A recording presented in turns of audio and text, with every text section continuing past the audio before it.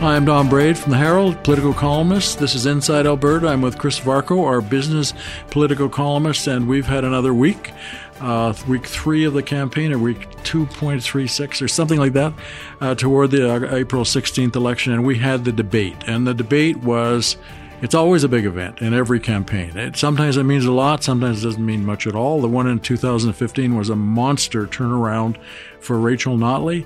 And here we had 4 leaders, Stephen Mandel of the Alberta Party, David Kahn of the Liberals, Notley Kenney for the other 2. And I think the general consensus is that it didn't exactly move the dial, but because it didn't, it's probably good for Kenney. It was a funny debate. It never really sort of took off. There are maybe some structural problems with how they did it. But how did you see it, Chris? I agree, Don, as I thought the format maybe was, didn't allow for some of the interchange that we maybe have seen in the past.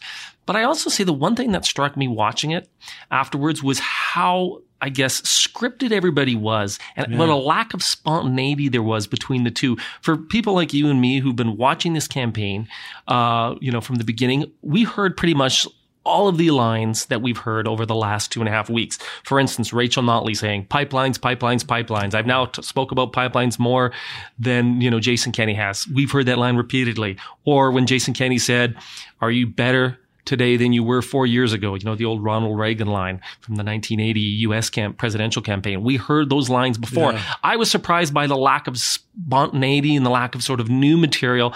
So it seemed to me to be fairly scripted and fairly tight. And then getting to the broader issue, I know you wanted to talk about was who won or lost. I kind of sensed that by not losing, Jason Kenney, who was leading in the polls, probably won, because I don't think this changes the narrative or the track at all. What do you think? No, I agree with you on that. Now, there's a moment right at the end where the other 3, not Kenney, the other 3 were shaking hands. They were all kind of relieved it's over by the looks on their faces.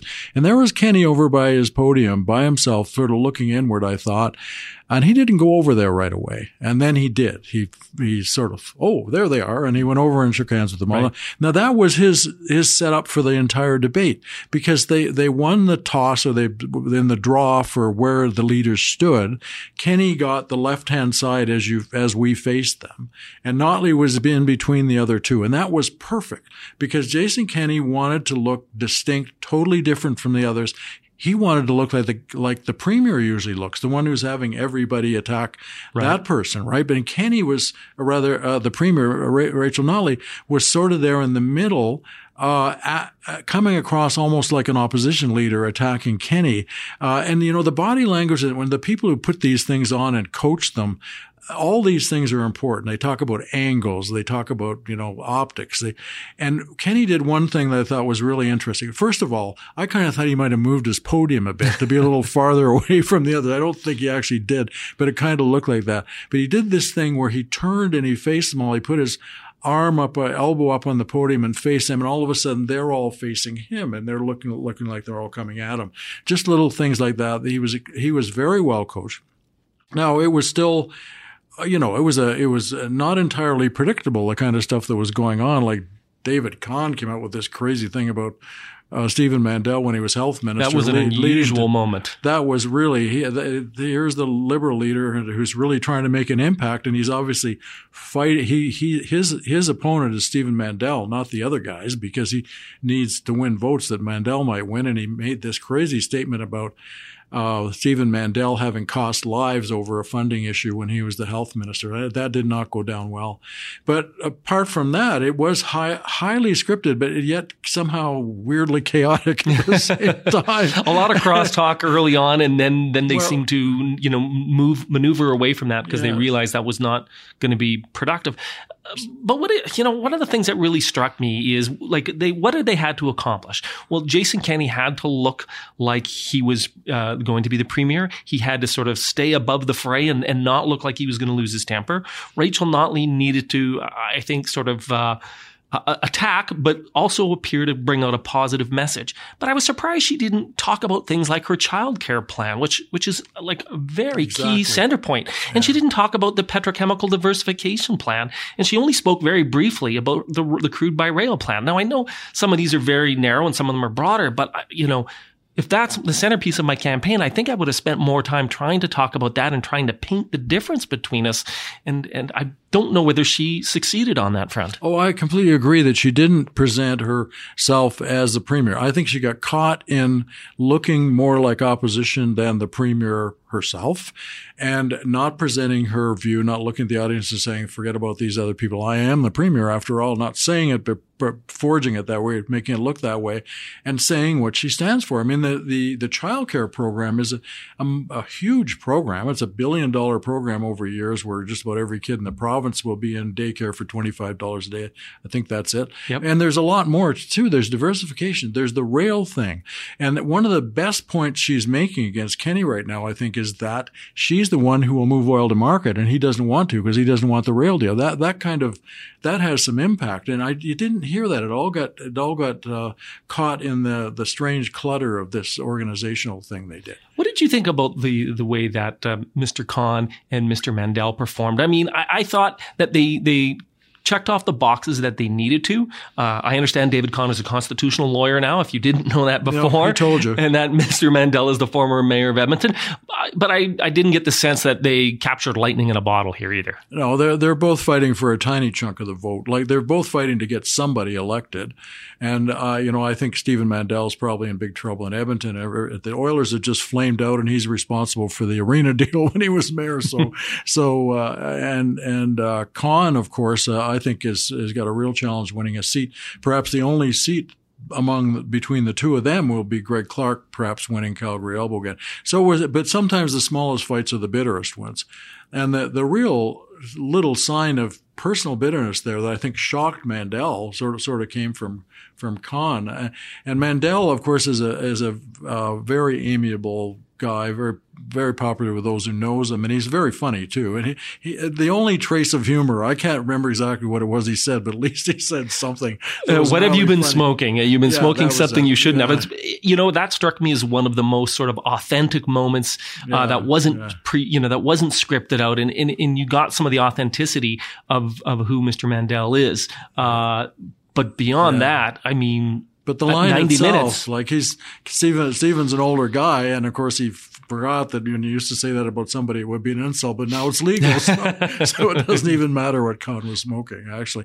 So there's the surround to this for the last 10 days, 10 or 11 days is going to be and once again, this is where Kenney scored because he's so big on the economy and he's got the anger vote. There's no question about that. It's a big part of the vote. But the economy itself seems to be cooperating with his campaign by looking worse and worse. I wouldn't suggest he wants that to happen, but my goodness, what's been happening in Calgary, and this is the battleground, and what's happening economically in Calgary right now is pretty alarming. So maybe go into that a bit. Sure. I'll give you there's a good piece of news. And then there's a negative piece of news here, and I think they're both interesting. One is we've seen crude oil prices quietly creep up over $62 this week. Like, that's fairly significant. Companies can make money at $62. That tells you that the curtailment strategy, as well as is working for the price differential. Mm-hmm. The $62 is obviously the U.S. benchmark, so that's not impacted by curtailment. But the differential is under $10. So that generally is good.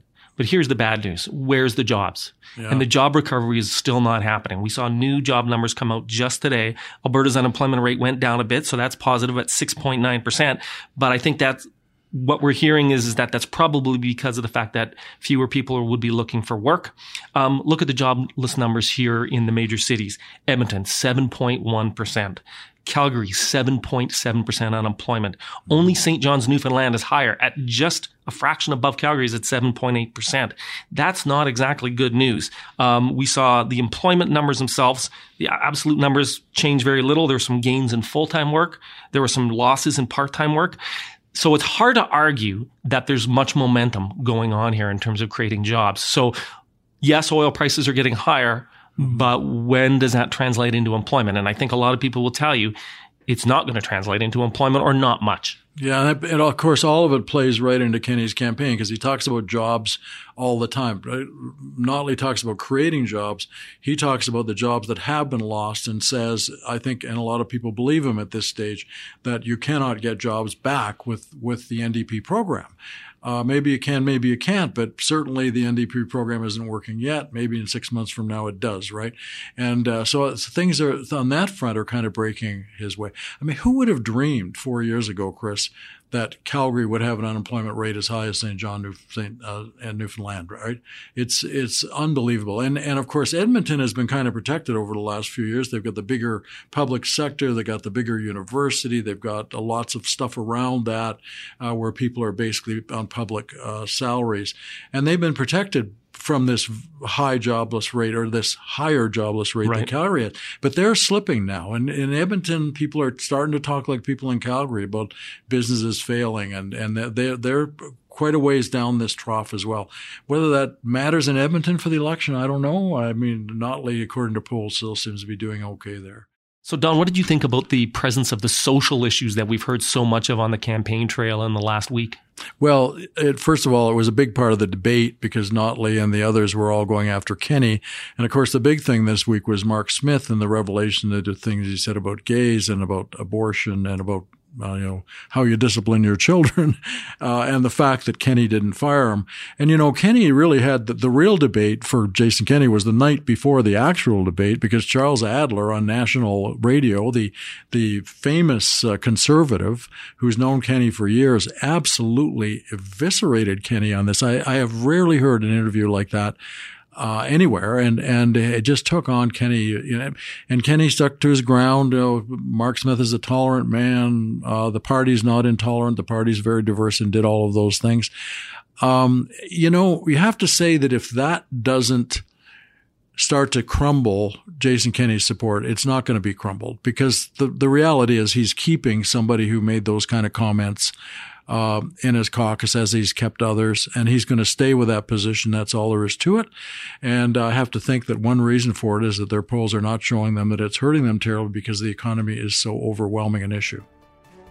Well, we've got one of these left before the vote. The vote comes a week from Tuesday, right? April 16th. Tuesday, April 16th. So we'll be back for that. And the last week, I suspect, is going to be very, very interesting. You're always waiting for a shoe to drop. I'm not sure if there's one left. Kenney's had so many of them dropped on his head already that I'm not sure if there are any left, but we'll see next week. That's Inside Alberta for today.